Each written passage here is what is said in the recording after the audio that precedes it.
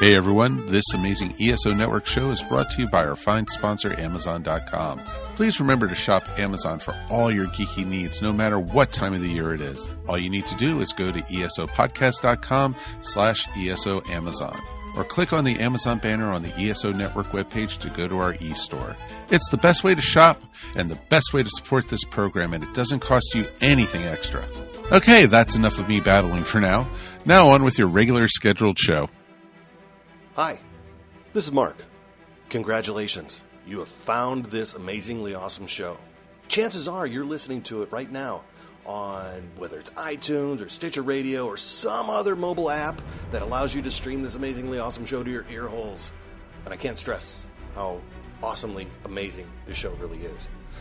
But did you know that you can also catch the latest episode of this show on the Tangibound Network?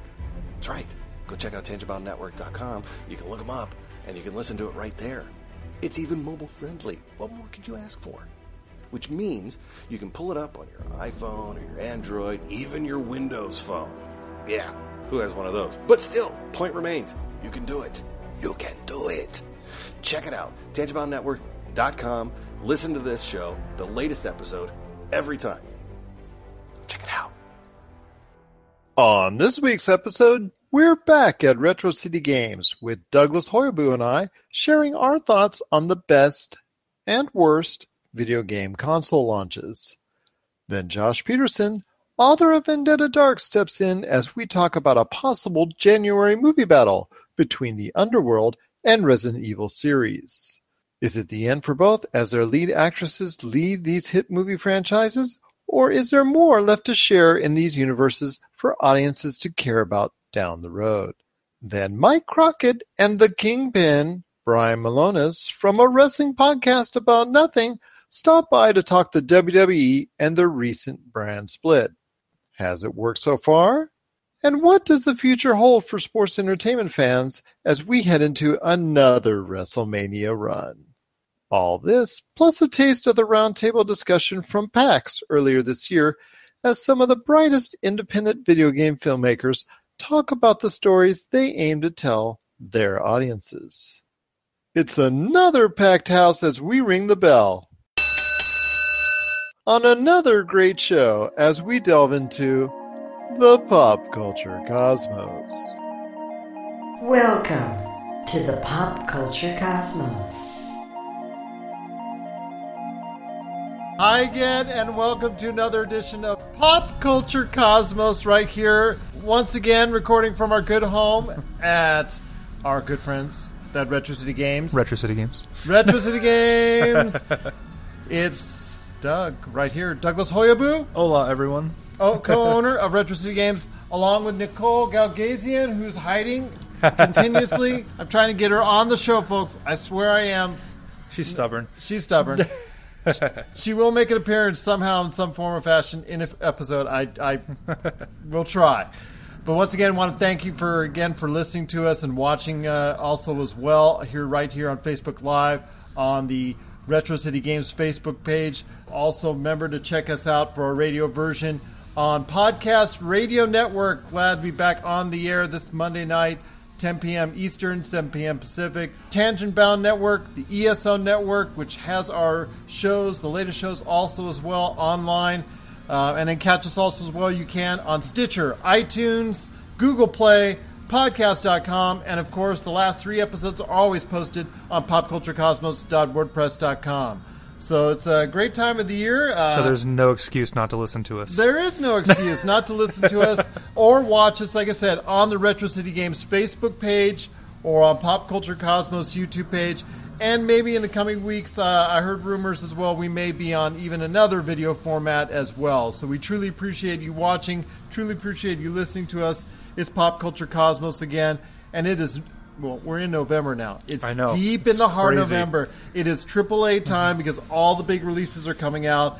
And also as well, a recent release is the PS4 Pro, which doesn't really count as a console launch, but it counts as kind of as a console launch. What are your thoughts on that?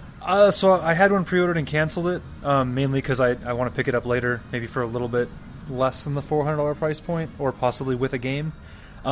I don't have a 4K TV. I wanted it for the VR experiences, which we talked about last time I was on your show, that I'm thoroughly enjoying. And I've seen what it adds to that. And I'm excited about it, but $400. Yeah, that's. I mean, and I also expect, like we talked about before the broadcast, I think at some point in time, Sony will reduce the price before Scorpio hits next fall. I'd be shocked if we didn't see it under $3 by the time that happens. Yeah. I think probably February, March, when we had those smaller tentative price drops, we'll probably see a $350, maybe even a $400 with a 2-game bundle like they've done in the past. Yeah. But I very much see by the time Scorpio comes out, because of the rumors of how expensive Scorpio might be, because of the hardware they're putting in it. I hope they're not pulling a Sony circa PS3 launch, but I could definitely see it a sub like a $299 price point. Well, it sounds like to me that people are going to really start getting into 4K television. It's now the hot thing as far as electronics are concerned. Yeah. And now we're finally starting to see a little bit of a trickle of 4K support from not only cable, not only satellite, but also as well, I'm starting to see 4K Blu-ray starting to be advertised now. It's now starting to become a thing. Netflix kind of jumped on it pretty early. They have they have a decent library of 4K streaming, but you need the internet to support that. You need a lot of things that are add-ons to the television and that service that you need. So I think it's kind of it's still a tough sell for some people, especially with HDR, which we can talk about later. Because not everybody has access to it yet. Exactly. But then again, they were saying that about 1080p and then 720p, and every time it cycles up, it takes a little while for the casual market to get to it. But once they do, they get into it in spades. I'm just worried because this is a little different. The 4K jump has a lot more things you have to look for and things that change that experience than I think like the 1080p market did. I mean, we can talk about hertz and contrast ratio and things like that in the last generation of TV, especially the 720 to 1080 jump, especially in the P variety. But the problem I think with this is the HDR. Is you're seeing, we were talking about this earlier, there's a lot of great 4K TVs that are going on sale that aren't HDR enabled, and that's a big difference, especially when you look at something like the Pro that was built around the idea of 4K HDR. I've debated this with a few people, but at this point I feel like if you're not going to spend the extra money on an HDR-enabled TV, you can get almost a better bang for your buck at the moment with a 1080p set. Exactly. So I agree with you on that. I think that's kind of the issue I think a lot of people are struggling with is, do you spend even just $600, $700, $800 on an amazing 1080p TV, or do you spend the same money on an okay 4K TV? So we talked about the PS4 Pro kind of being like a console launch, but same with the Slim, I guess. Same with the Slim, which everybody keeps forgetting to talk about. Yeah. So tell me, note to me some of your favorite console launches of the past. Because I know Xbox recently celebrated its anniversary, PS3, Wii, they all celebrate their anniversaries as well. A lot of consoles have released during the course of November because it's at that height of the shopping season. So tell me about some of the best console launches that you remember that stick out in your mind. So a lot of people that the two, they're both actually, and I think it's part of what made me a little bit of I don't want to say fanboy, but a fan of it is, I'm a big PS2 fan. A lot of people, almost everybody that knows me knows I love the PlayStation 2. And really? I didn't know that. Not at all, right? And for me, it was I heard you like the Vita too, although Rob says you may not. A little bit, right? Just muy poquito. But the when the PS2 came out, I think it was 11 or 12, maybe 12, I think. And I had a Super Nintendo. I didn't have an N64. I didn't have a PlayStation. Didn't have a Dreamcast. All my friends did. You always had that friend that had all these other things, and I used to play all the consoles, so I was still stuck in the 16-bit era at home. I had a little bit of PC games to play off of, but it wasn't the same as the consoles at that time. And they were sold out everywhere, and I was begging my parents for one, and everybody was like, no, no, no. And then on Christmas morning, my parents surprised me, and I had a PlayStation 2. Caught you hook, line, and sinker? And I sat there for probably 3 days straight, did nothing but play Tekken Tag Tournament. That was the only game they could find at the time, and really the only game. Games were sold out everywhere. And I don't know, I hadn't had... And at the time when it came out, the graphics and the immersion and just everything about it, the scope of the games was so much different than what we'd had before. Even the Dreamcast was great, but the PS2 I felt just put it to that next level, and so it just kind of stuck with me. And I remember when the leading into my adult life when the PS3 came out, That was the first console I quote-unquote camped for. Yeah. It wasn't at launch because I knew that was impossible. I wasn't going to be there days before. But when I had a buddy that worked at Best Buy, and there was the second shipment coming in, and he kind of gave me the heads up, hey, I have the invoice right now, they're coming in tomorrow. So we're getting like 7. So if you want one, you got to be here like now. So I got off work, went down there, and a bunch of my friends and I, we all camped out all night at Best Buy. And, oh, that's cool. So that was, to me, that was just, it was more than about the console itself. It was about the whole experience of getting it. And it was freezing out here because even though we're in a desert, at nights it gets quite cold in November. So I remember I've told you the story about me and PlayStation 3 where we were at Kmart and there was only 3 available, and an entire store of people were waiting for a raffle off as far as who would get the chance to get it. And I had a group of about 7 people, and when they called the number, it was my niece, and she screamed, I won! I can't pay for this. It's $700. Here you go, Uncle Gerald. And it's like that, so that worked out there. One of my favorite console launches was actually like the one that recently celebrated an anniversary, the original Xbox, because something that doesn't get talked about enough as far as a console mover, one of those killer apps, as they say. Xbox is one of those rare occasions where it had a game that was a quote-unquote killer app in Halo. And I think for me, buying one at that time, around the time in the early months, that's what it sold me, was that fantastic game that it was, because it still even holds up today, even on the part of the Master Chief Collection, as far as how good a narrative it is comparative to most video games even today. Well, it gave you just enough of that world to make you go, what else is there? And then you could play it through 2, 3, 5, 10, 20 times and find more little things, and things started to fit together, and you started realizing how big and really well thought out the universe was, and I think that's part of the reason it's been such a successful franchise. Exactly. So tell me about another one that sticks out for you as far as because I have one as well that I wanted to share, but go ahead. Not that I'm the biggest fan of the console. Nicole's a huge collector of it. The Nintendo Wii. I was going to say that. Yeah, I was working at Game Crazy when that came out. I started just after. It was a second job for me. So it was only about 10 to 20 hours a week, depending on the week. But what was interesting about it is, A, we couldn't keep them in stock.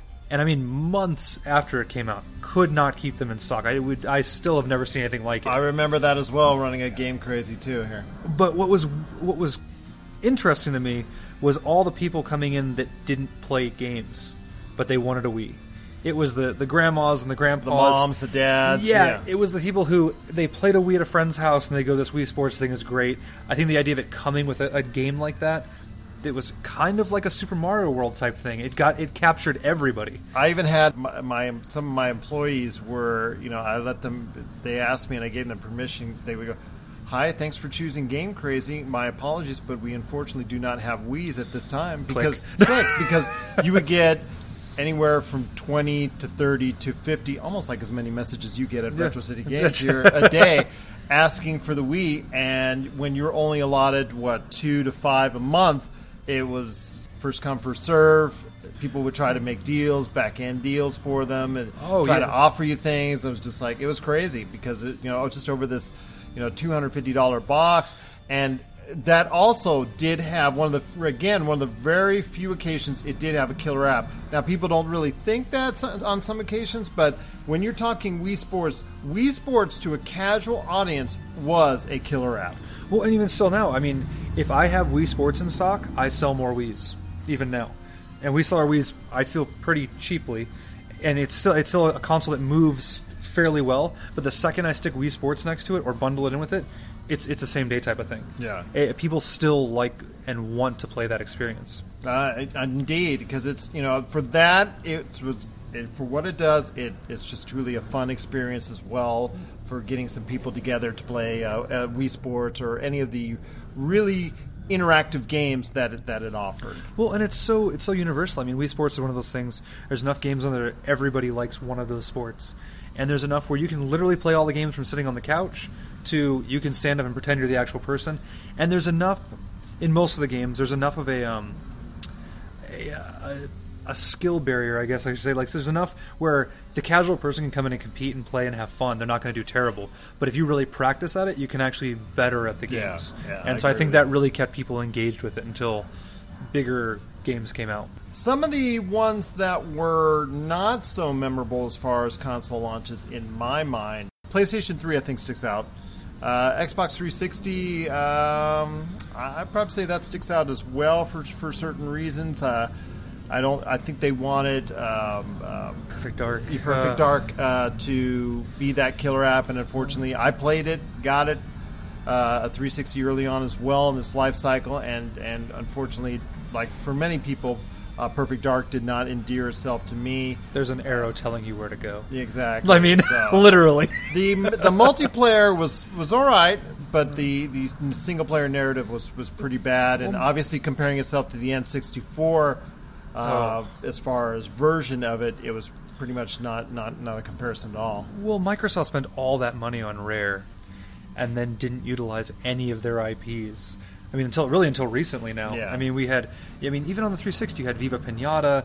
But, I mean, they just kind of said, I mean, kind of a Banjo and Kazooie game, not a nuts and bolts kind of thing. And then they started making Kinect games.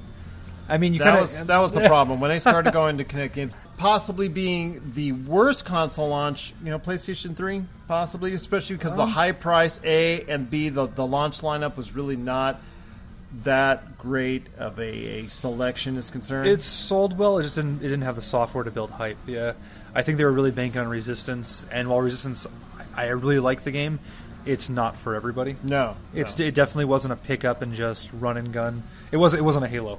It wasn't something that was going to grab you and easy to play and jump into. And yeah, there wasn't a whole lot. I mean, we had like Genji and stuff like that, but those were more specific titles for a specific genre of people.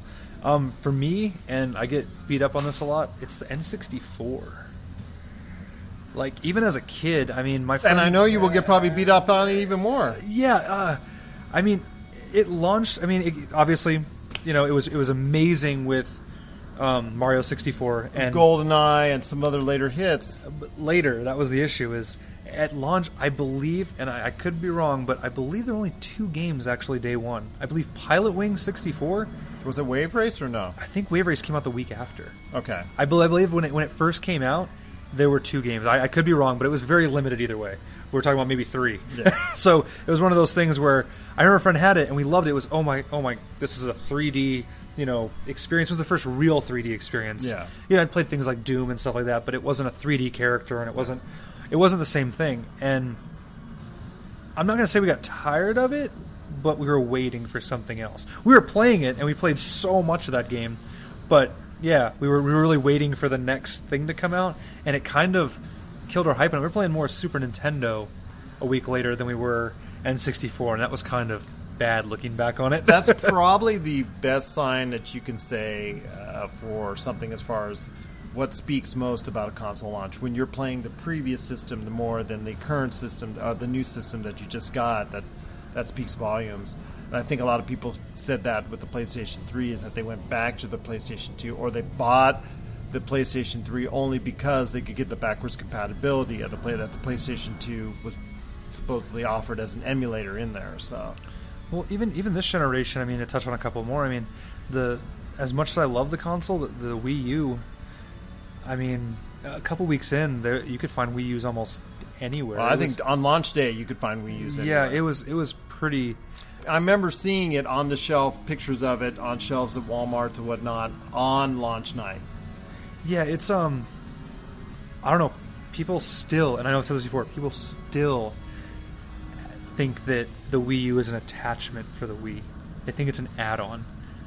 And most people were done with the Wii years ago and don't want anything like that. So it's like, what is this? I know they have the Wii U for the Wii. I get that all the time. So what's this new console they're talking about? So people literally, there's a whole group of people who are excited about the Switch, but have no idea the Wii U existed. And that blows my mind, that it's that bad of a marketing campaign and had that bad of a presence. And now you see why that the success of the Wii U was very fleeting at best, and unfortunately for the Wii U, it's already, I believe, stopped in production, and I think that's the latest rumors that it was stopped in production in Japan. And Japan, I think they've confirmed it stopped production. Yes, because I know there was rumors that they were saying yes and no and yes, no. It looks like it's going to be the Switch, which has a lot of hope. So I'm hoping, on that note, that the Nintendo Switch's console launch will be a lot better than the Wii U's.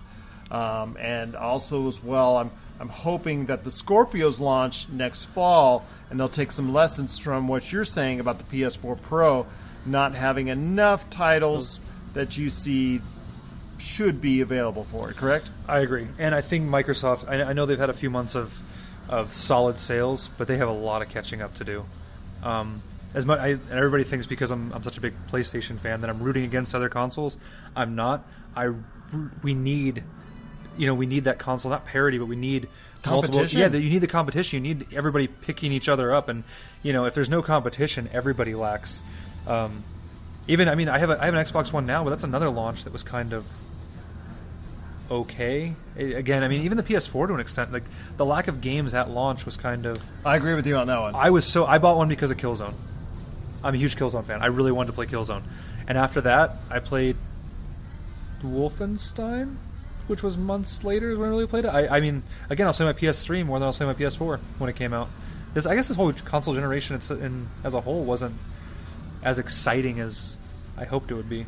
Up next, Josh Pederson, author of Vendetta Dark, and I discuss the Underworld and Resident Evil movie franchises and ask if audiences will still keep coming back for more. Available now on the Tangent Bound and ESO networks, iTunes, Stitcher, Google Play, Podcast.com, and of course, every Monday night on the Podcast Radio Network. This is the Pop Culture Cosmos. What's up, guys? It's Rob McCallum, host of The Trenches. If you don't know what that is, well, I'm going to tell you. Every now and then, I call up friends, colleagues, and sometimes people I don't even know, and chat with them for an hour or so. It's all unscripted, unedited, and unpredictable. Why should you care? Well, if you're a creative person like me, you'll get to hear unbelievable and incredible stories because the one through line that connects all my guests is that they make their living doing something creative in the trenches. Get it? So from filmmakers to animators to action figure sculptors and authors, we talk with a lot of folks, and no one has the same story. So check out The Trenches here on the Pop Culture Cosmos or on iTunes. And we're back here at Pop Culture Cosmos. This is Gerald Glassford, also from Pop Culture Cosmos and Game Source, along with my good friend Josh Pederson, author of Vendetta Dark, Center Space, and the director of Ghost Toasters, which you can see right now on popculturecosmos.wordpress.com. Just want to again give a great shout out to all of our good friends that help make Pop Culture Cosmos. If you've not checked out the Wine, Women, and Words podcast, you got to check it out. It's available on YouTube today. Wine, Women, and Words. The ladies do a great job discussing the literary world. RobMcCallumFilms.com for all the latest and greatest on all of his great projects out there. RobMcCallumFilms.com. Take a look from all the stuff he's working on, from Box Art, the docuseries, to Kitty, the documentary. Also his big hit, Nintendo Quest, the Nintendo Quest Power Tour DVD, and also his latest being shopped around at festivals all over the world. It is Missing Mom. It has garnered numerous awards, and for more information on that, you want to check it out. All of his great projects at RobMcCallumFilms.com. Mario Party Wars, our good friends, Mario Party Wars on Facebook. For anything Mario Party, as far as related to that, they do tournaments. You want to check it out on Twitch. Also, as well, they do a lot of streaming events, and they are heavy into board gaming. So if you want to know more about the board gaming scene and you have a question, check them out today, Mario Party Wars on Facebook. Game Source, it all started from Game Source as far as our look at the video game world. Check it out, Game Source on Facebook and at Game Source on Twitter, where we post each day of articles and things and topics related to the video game world. So you want to check that out, Game Source on Facebook and at Game Source on Twitter. And of course, once again, my good friend Josh Pederson, the author of Vendetta Dark, which you get today on Amazon.com. So I think people have seen the trailers already, at least to start off with. But if you haven't, Pop Culture Cosmos, if you scroll down on Facebook, we've actually shown from time to time and shared from time to time the actual trailers for both movies upcoming. But January is going to be a little bit interesting with a couple movies that are coming out. So it's going to be a battle of long-standing franchises. And the last of the Resident Evils, and I say that in quotations as I'm doing so because I'm not totally believing that it will be done Maybe Mila Jovovich will be finished with it, but I don't think the series itself will be done. And then Underworld, which is telling people it's not exactly far from done yet. So your thoughts on both the Underworld versus the Resident Evil sagas? Have they played out the way you thought they would? Do you think there's a future that's bright for both? Or do you think it's just going to be one just still standing supreme over the other for the years to come? Oh, man, that's a tough question. That's why I ask it. We always ask the difficult questions. It's as Resident Evil, I think they kind of reached the point where they're like, okay, we're people kind of look at us now like the Fast and the Furious franchise, so let's go ahead and not take ourselves seriously and make a really cool movie. So if you're looking for something that doesn't exactly tell a story, but has a really attractive leading actress and a lot of action, then Resident Evil, actually I can say the same thing about Underworld. That's a really tough question. So obviously, I've been follling both of these movies. Excuse me for interrupting. My apologies. I say that because they're both. Yes, they both branch out into different realms, but their basis on what they're created off of is fairly similar, don't you think? Yeah, I mean, it both takes place in like the that sci-fi world of monsters. It's not.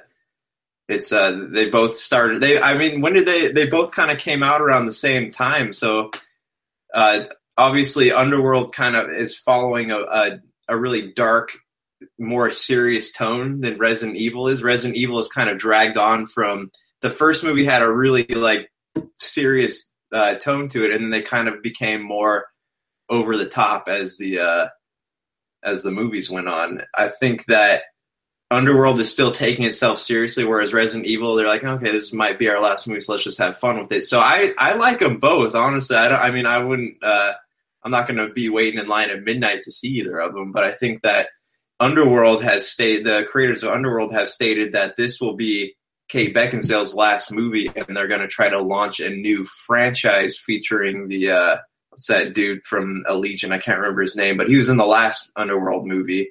And then whereas Resident Evil is kind of unclear, they say this is going to be their last one, but Mia Jovovich is not going to be doing any more of the movies. So I'm just going to say right now, this is the 6th entry for Resident Evil and the 5th entry for Underworld, just to give you an idea. Correct. And the first two Underworld movies I loved. I can watch them over and over again. I was kind of upset when they didn't really give Scott Speedman's character a proper send-off. He's just unloading a boat and the boat exploded. The movies are still fun to watch. I really don't know where the story's going to go, because that's what's got me curious about both of these movies, is that Underworld is kind of using this as a launching platform for a new generation, kind of like what Independence Day tried to do. So it's a lot of people have been trying the whole passing the torch. Star Wars did it successfully, but with movies like this, it's really hard to know. So I'm curious to see where it's going to go. I just have my opinion on it is I think both have just gone back and forth, even during the course of those films, as far as their overlining narrative is concerned. That's made it somewhat hard to follow, especially the Resident Evil franchise, which has either strayed far away from the video games, series is concerned, or tried to do its best to narrow itself in. Just doesn't seem like they know which direction they want to stay within, from a narrative point. Do you see either as achieving some type of success in a rebooted fashion? I don't, because what modern movies, modern storytelling is just, it's a ploy to make money. There's not really any deep story. Underworld, the first two kind of had a decent story. They kind of went in depth with the characters, the origin of the vampires. But as far as I know, Celine had killed the original vampires and she wiped out most of that coven. So I don't know where all of these other vampires are coming from. They're just magically there. And it's the same thing with Resident Evil. They keep killing the person who was allegedly responsible for creating this virus, but in the trailer, they keep showing these people who she's killed over the years. They keep coming back. And like she killed their zombies, but the zombies keep coming back. So I don't know what you would call a zombie who has risen from the grave. It seems kind of contradicting to me, but it's fun to watch. So, who am I to judge a story? I think audiences are going to become weary of both franchises. I think that's probably partially why both are debuting in January, is because maybe the studios, even Sony, even after $1 billion has been made on the Resident Evil franchise, that I think they're even unsure of what direction the movie series will go next. I know that even if it doesn't do well, that they will most likely try to reach back into the Resident Evil universe at some point in time, because, like I said, they did make $1 billion off it. So, you can't, excuse that point. With Underworld, it's really hard to tell because it has not placed as high as the Resident Evil movies, but on its own, it's done fairly well. I mean, it's done $300-400 million worth of business in and of itself as well. So you can't excuse that. So both series, I think they will try to do what they can to at least play it out for one movie after this before giving either a break anytime soon. Right. And do you know what probably, in my personal opinion, not just because I'm hating on it, but do you know what probably killed people's interest in vampire stories is Twilight. I think people looked at Twilight became a cultural phenomenon, and then it became a cultural phenomenon to make fun of it. So therefore, people got kind of burnt out on vampires. And as cool as Underworld might be, I think that it's not going to do as well as people think it is. They're not doing anything new. I think that's the problem. They're not doing anything new. There's nothing cutting edge about there's no depth to these stories. I'm going to go watch it because, they entertain me, and both leading ladies are not just talented, but they're, fun to look at when they're killing things. But, I don't see it making, a whole bunch of money on box office returns. No, I don't either as well. There is to be expected probably some diminishing returns with the series. But I think that they're both hopeful, both studios are hopeful that both series will maintain some sort of life with both the films, so that future movies in the series going forward or reboot or whatever it is they're going to do, because they're not just going to simply just end the series on either account, I don't imagine. I think they're going to try and squeeze every little drop out of it, even if it goes to VOD. Whether or not everyone likes it out there, I think the Underworld and also as well the Resident Evil series, even though they claim that they're going to be some of the last of them, especially in the Resident Evil, that they're a long way from being done, whether you like it or not. Up next, we have Brian and Mike from the Wrestling Podcast About Nothing, as they stop by and talk some WWE right after the break. But first, a taste from a PAX 2016 roundtable with directors Rob McCallum from Nintendo Quest and Box Art, Gerald Rodriguez and Jeanette Garcia of World 1-1, and Richard James Cook from Surviving Indie and Pixel Poetry talk their thoughts on what it takes to share their stories to moviegoers. Welcome to our panel, Video Game Documentary Filmmakers, the stories we tell. Obviously, we're all video game documentary filmmakers, otherwise I don't know why else we would be up here. But in this panel, we're going to talk a little bit about not just the production of the stuff that we do, but also other ideas we'd like to see in film, and kind of just like behind-the-scenes stuff, and also the value of telling stories from video games in video and in film, and where that's going and all that. So before we get started on that, though, I'm going to let everybody introduce themselves. I'll go ahead and start. My name is Richard James Cook. I am a filmmaker with Devolver Digital. Made a movie called Pixel Poetry most recently, and I'm actually just wrapping up my third documentary with them in November. So we'll be releasing that. And I'm also a kind of an indie game developer as well. If you guys get a chance, I'm shilling right now. Hold on. If you guys get a chance, come play Battle Slots. It's in the Rooster Teeth booth. I worked on that game. Anyway, go for it. My name is Rob McCallum. I directed Nintendo Quest. I'm in production on a documentary and heavy metal band Kitty, Power of Grayskull, a He-Man documentary. I have a film playing the festival circuit called Missing Mom right now, in which my brother and I try to track down our mom, who's been missing for about 25 years. And right now we're in production on Box Art, which looks at all the artists and illustrators responsible for the covers of all the games we loved and how that role and relationship has changed over the last 5 decades of awesome video gaming. Hi everybody, I'm Jeanette Garcia. I'm one of the directors, writers, and creators of World 1-1, which was an early Atari documentary. We are currently picking up our business back in Miami. We have a videography business, and we're working on some script projects. Hi, my name is Daryl Rodriguez, and I'm basically Jeanette's assistant. True. So, I want to start out with a pretty straightforward question, but this could really breed a lot of talk. Why did we want to make video game films?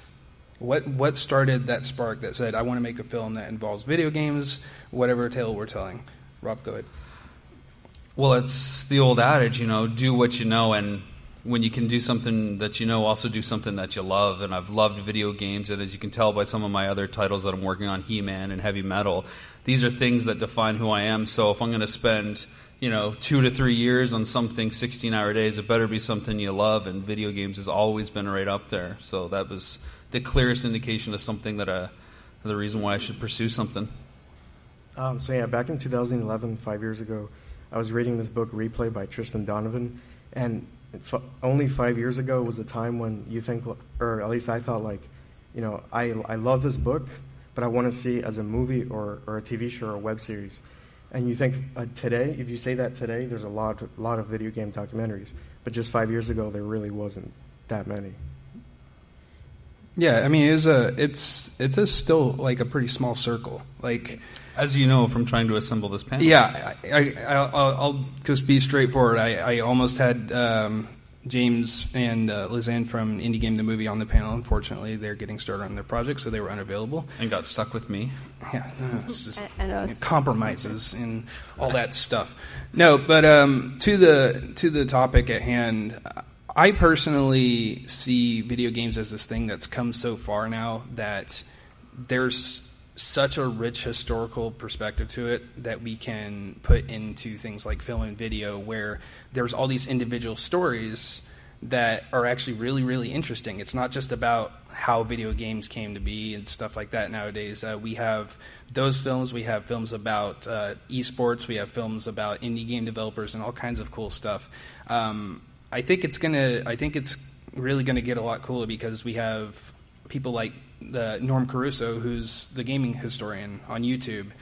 We almost had him as well, but he really, for me anyway, he really jump-started this idea of putting these mini documentaries together and telling these really interesting factual things about different things in video games. For more of this awesome panel discussion, head on over to Rob McCallum Films on YouTube today. We'll be right back. For the latest reviews and opinions on everything pop culture, head on over to our brand new site, www.popculturecosmos.wordpress.com.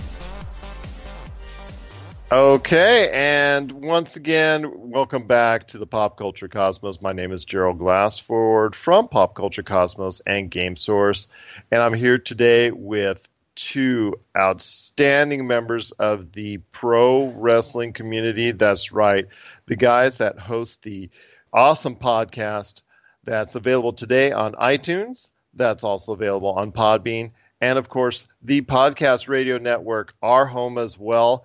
You know how we are on at Monday nights at 10 p.m. Eastern, 7 p.m. Pacific. Well, they're the guys that are on Tuesday nights at 10 p.m. Eastern, 7 p.m. Pacific. They're the awesome guys from the wrestling podcast About Nothing. And they're Mike Crockett and Brian Milonas. How are you guys doing today? Doing very well. Thank you. Thank you very much, Gerald. Excellent. Thanks for having us. I appreciate having both you guys on. There's been stuff I wanted to talk about for a long time now because I'm trying to get some really knowledgeable people about the sport of. Well, okay, I'm sorry. See, that's how long it goes back for me about professional wrestling, and how we treat it as a sport or whatnot. But as Vince McMahon would say, the world of sports entertainment.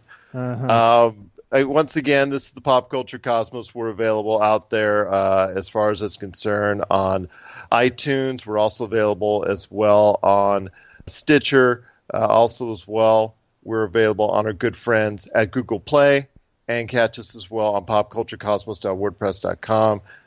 You guys, I've just a great pleasure having you on. I'm telling you now, it's just awesome what's going on in the world of sports entertainment. But I want to talk today about the WWE. I guess when you talk sports entertainment and you talk professional wrestling, the WWE seems to dominate almost every conversation. I know that you guys talk a lot extensively about the WWE in your conversations, but tell us some more about, first off, about the Wrestling Podcast About Nothing, and get everyone clued in out there about your guys' awesome show. Okay, well, this is Mike, and I am a professional wrestling referee. Actually, I haven't been doing it. I like to say I have had an extended hiatus. I haven't been doing it for a couple of years now, but I'm a referee, so I kind of have been doing it for... I started in 1998, so I've been doing that for a while. And the independent level, people know about the WWE. It's kind of like AAA baseball, the independents, and they pick people for the independents to go up and become a part of WWE someday. And my buddy here, the Kingpin, you're a professional wrestler, correct? I like to fancy myself as one, at least. Yeah, I started back in 2001. So I've been doing it about 15 years now. Still active today. I'm not on an extended hiatus like my good friend Mike here. Wrestled predominantly here in the Northeast. Oh, sweet. That's awesome for both you guys. If people want to catch you, Brian, amongst your many matches out there in the Northeast, how best to catch you, or what independent promotions should they follow you at, or is there a website they can catch up to date on all your matches? Definitely listen to the WPAN, because I always give my wrestling podcast about nothing. But yeah, I'm on Twitter at Brian Milonas, on Facebook, facebook.com/Kingpin Milonas. Do a lot of work up here for Beyond Wrestling. And if you want to see my matches or lots of other great matches, Beyond Wrestling has just an awesome subscriber channel. Plus, they also put out lots of free content. Just recently wrestled Chris Hero for them. That's a big name as well on the independent wrestling scene. If I'm not correct. Yeah, absolutely. Maybe the name on the independents, but I just recently wrestled him a couple weeks ago. Also wrestled for Top Rope Promotions. You can check them out. They have a big social media presence as well. Atlantic Pro Wrestling, who actually puts out their full shows on YouTube. Every one of them. So search them on Atlantic Pro Wrestling. Oh, that's awesome. That's awesome. You've actually done some work for WWE as well, Brian, haven't you? Yeah, a little bit here and there, some extra work. I don't know if you realize this, Gerald, but you're talking to a couple of former WWE superstars. Not really. We were druids, but Fair enough. I'm extremely honored to be in both your guys' presence, and I know our audience is really. Basically, I'm just telling you, probably overjoyed as well, because going back to that angle. For audiences that may not be as familiar with that storyline that came up, the Druids actually probably one of the most successful of that era of the many that were tried during that period of time. So yes, the Undertaker. He is one of the biggest, and we've been thinking he's going to be retiring for about 5 years now, but it might finally happen this upcoming Wrestlemania. He's one of the the biggest, probably the most successful gimmick ever in the WWE. Mike's being modest too, because both of us have done extensive extra, work for WWE. Been backstage a number of times, and for people not familiar with that is, WWE, when they come into a local market, will book a certain number of local talents for any number of. A lot of times when you see security guards or cops or druids or guys that are just getting the hell beat out of them on TV. Those are usually local wrestling talents from whatever town they're in. Fair enough. Like the recent discussion between Goldberg and also Brock Lesnar before their match took place, correct? Yes, the security guards, separating them in the ring. Yes, those are all local talents from that area. Yes. Fair enough. That obviously must be a great rush indeed when you're given the call and asked to work for the company as well. First off, I want to get out of the way that I've been a professional wrestling fan, as I mentioned to you guys off air since the 70s, and I've tried to follow it as best I can over the course of the years and whatnot. And, how can you not say that the WWE, for all intents and purposes, has been the dominant leader within the industry for the past, at least 30 years beyond, even when it was the WWF now, as far as it's concerned. And, lawsuit aside, I'm sorry to everyone with the World Wildlife Foundation, but even at that time, most people knew the WWF as the World Wrestling Federation. But, yes. They won the legal case fair and square, so the WWE it now is. I wanted to ask you guys your thoughts. This fall, the WWE made what many consider a big change as far as it's concerned, and actually something that they tried in the last decade, which was a brand split. And I know on your show, talking about the WWE a lot is something that obviously has come up from time to time. What are your thoughts, first off, on the brand split, which, for those of you out there that may not be as familiar, is the two major shows for the WWE for USA Channel, the SmackDown, of course, on Tuesday nights, and, of course, their biggest show, Monday Night Raw. They've separated rosters so that they will, for the most part, although obviously storylines do come into play, for the most part, the rosters have been separated for each specific show. And in fact, when they go out and tour now, they are brand-specific tours where you will see only X wrestlers that appear on X show, for instance. So I wonder your guys' first thoughts on the WWE brand split itself, and has it worked out to your guys' satisfaction so far? Mike, I'll start with you. Okay, well, for people are all familiar with the Monday Night Wars, which was the late '90s, WWF versus WCW. That was a great period, probably the best period of time, in my opinion, for the world of professional wrestling. Yes, and then once WCW folded and WWF bought them up, as you said, WWE has been the dominant force, and so to create some sort of competition among it's one promotion, it's kind of a monopoly, but to create some sort of war, as you said, they separated the rosters. They tried it once in the early 2000s, and now since they moved SmackDown from Thursdays to Tuesdays, they moved it from the Sci-Fi Channel to USA, and they moved it from tape to live. The USA really wanted to pump. The USA Network really wanted to pump this thing up, so they wanted.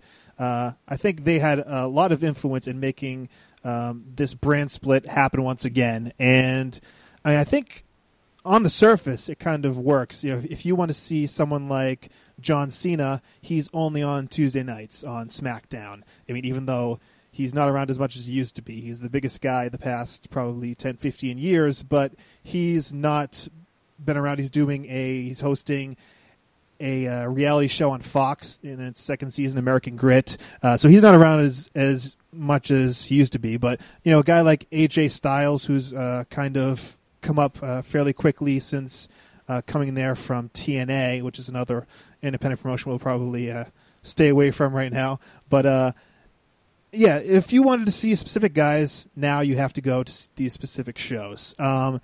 It has worked in a sense that, SmackDown has become a more viable program. It's gotten bigger ratings since going live, since moving to Tuesdays, and since splitting the brand. But there's just so much product. They've actually even split the pay-per-views. So now on most months you have two pay-per-views. You have a SmackDown specific pay-per-view and a Raw specific. Yeah, but and we say pay-per-views, but in actuality, it is all on the WWE Network, which is an over-the-top service that you pay $9.99 a month for.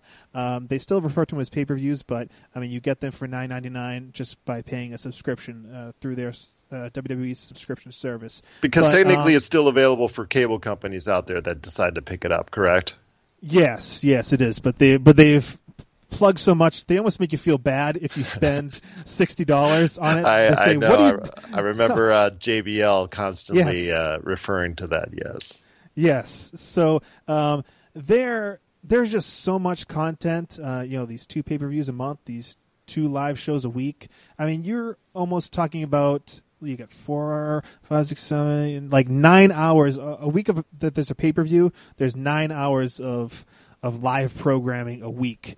And I don't know about you, Brian, but it's like another full-time job to keep up with all this stuff. So it is hard to watch all this stuff. And I'd say the brand split has been successful. Well, if like you said, the end goal was to get SmackDown's rating up. SmackDown's ratings are now up to about around between 2.5 million to 2.7 million, which in the past it was barely reaching 2 million, if I'm not correct, and it's now made it probably pretty much as relevant almost as relevant as it was in the early days when it was on UPW. Is that correct? UPN, yes. Yeah, UPN. I'm sorry. Yeah, it is. But like I said, it is just. There's a much smaller base, a much smaller hardcore crowd watching wrestling these days, and they are kind of milking these people for all they're worth. It is really hard to keep up with everything. It is really hard to really stay on top of it. But I mean, as you said, I mean the ratings are up, and I think what they attempted to accomplish, they accomplished in terms of making SmackDown a more viable television product.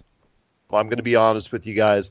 I think that if the brand split doesn't work, it's because of the depth that it may not have as compared to the last time they tried it, which I thought, as you mentioned, Mike, with the WCW acquisition, created a lot more depth in those rosters. So, Brian, I ask you, do you see maybe an issue with that, or am I mistaken when I say that it may have even more depth today than it did back then?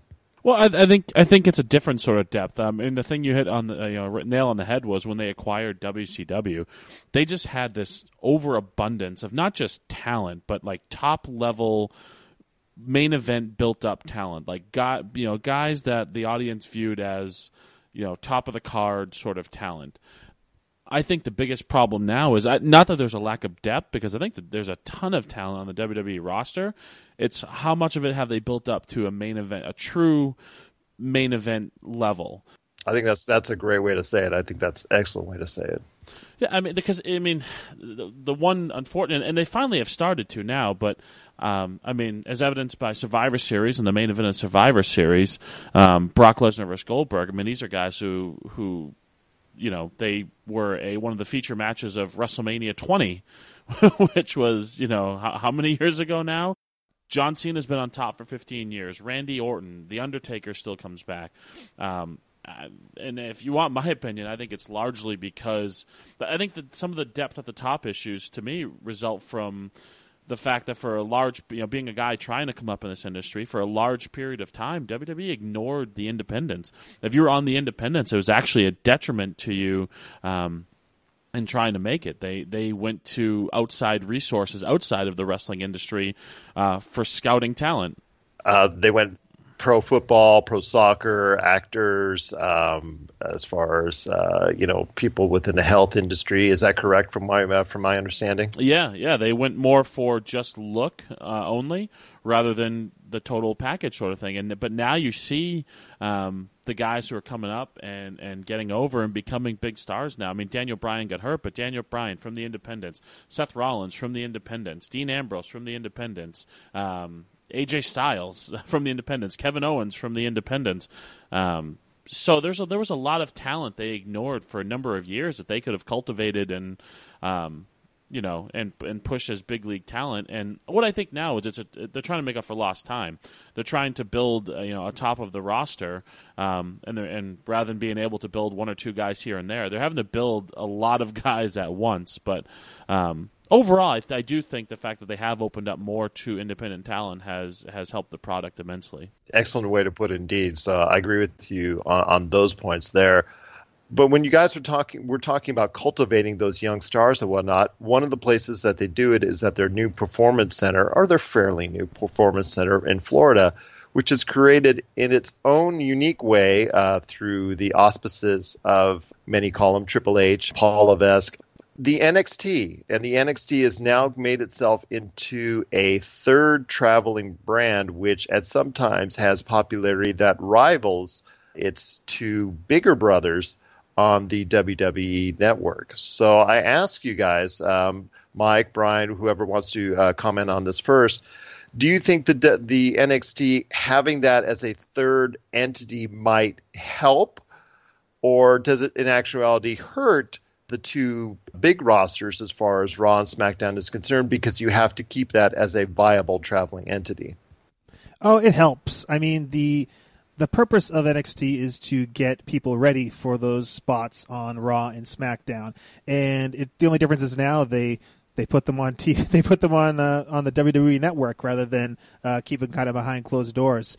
All those guys that are actually getting to the top now, like your Kevin Owens and stuff like that, those are those guys that headlined NXT. I don't think it's. I mean, it is a third touring brand. They did very well. They had one of their takeover specials, which is like kind of mini pay-per-view in its own right on the WWE Network. They had one the same weekend as Survivor Series, and in the same building that they ran the Survivor Series in, and it did very well. It wasn't a complete sellout, but they had I think they announced 12,000 people there for the NXT show. And I mean, when they did the brand split, you're talking about the thin rosters. When they did the brand split, they brought up a lot of talent from NXT, and I mean that NXT, that is the lifeblood of the WWE. They have to keep that NXT viable. They have to keep recruiting talent, and they're continuing to do that. As Brian said, from the independent level, they've changed philosophies, and thank goodness for a guy like Brian and everyone else that's out there busting their butts in the independents to get a chance to go to NXT and possibly move up to one of these big companies one day.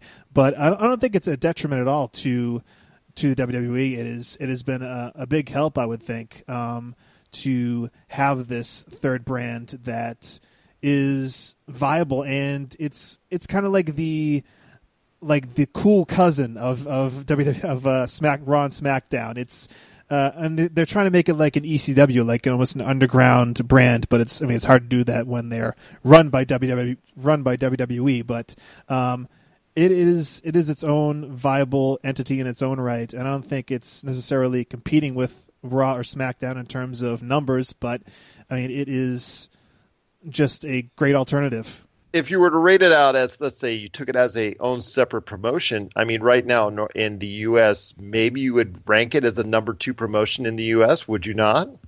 Yeah, probably. I mean, but the thing is, that's great about that. I mean, they can go into these big arenas and lose a lot of money, but it doesn't really matter because WWE is funding it. You know what I mean? It's not like the other independents out there that live and die by the next attendance number. You know what I mean?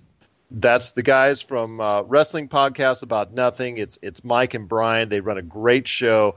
I want to get everyone out there to understand you got to listen to this show. It's an awesome show. It's available on iTunes, Podbean, and Tuesday nights, 10 p.m. Eastern, 7 p.m. Pacific on the Podcast Radio Network.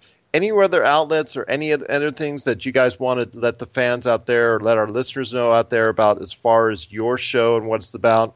Yeah, I mean, what we try to bring is we try to bring something a little different. I think there's a lot of shows out there that kind of play Monday morning quarterback with WWE, and while we do that a little bit, we try to bring a more positive spin on it and kind of use the combined 30 plus years of experience in wrestling to kind of give you a different perspective of here's why they might be doing that, or here's why they might be thinking that way, rather than just saying this stinks and which sometimes there's a lot of negativity sometimes that permeates with pro wrestling, and we're trying to not be so negative and trying to give a more positive spin and maybe make you think about things in a different way. We're also affiliated with a great website, bdaradio.com, where you can also find all our podcasts, and they do wrestling and MMA blogging as well. I got to be forgetting something here, Mike.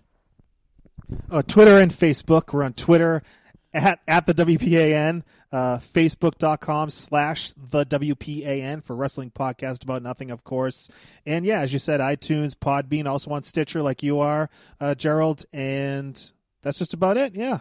Believe me, guys, I know as someone who's on 7 different audio outlets and also has a website and also has Facebook and Twitter, I sign off every show going, man, I forgot something. I forgot an outlet. And you don't want to do that because of all the great ways people can hear you and also the great outlets that can hear you as well. I'd like to have you guys on another segment here in a bit, talking about the rest of the professional wrestling scene out there, the scene that you guys are also very much a bit a part of, if that's okay with you guys. Sure, that'd be great. Absolutely. I want to thank Douglas Houghaboo, Josh Pederson, and the Kingpin, Brian Milonas, and Mike Crockett from the Wrestling Podcast About Nothing for stopping by on this week's program. If you have any questions out there, you can email us at popculturecosmos@yahoo.com, or give us a shout out, Pop Culture Cosmos on Facebook, or at Pop Culture Cosmo on Twitter. It's another beautiful day in paradise here in the Pop Culture Cosmos.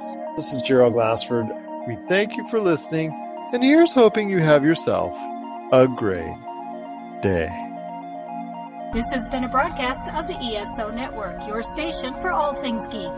Classic, current, and beyond. Be part of the crew at ESONetwork.com. Tangent Bound Network. Let your voice be heard. TangentBoundNetwork.com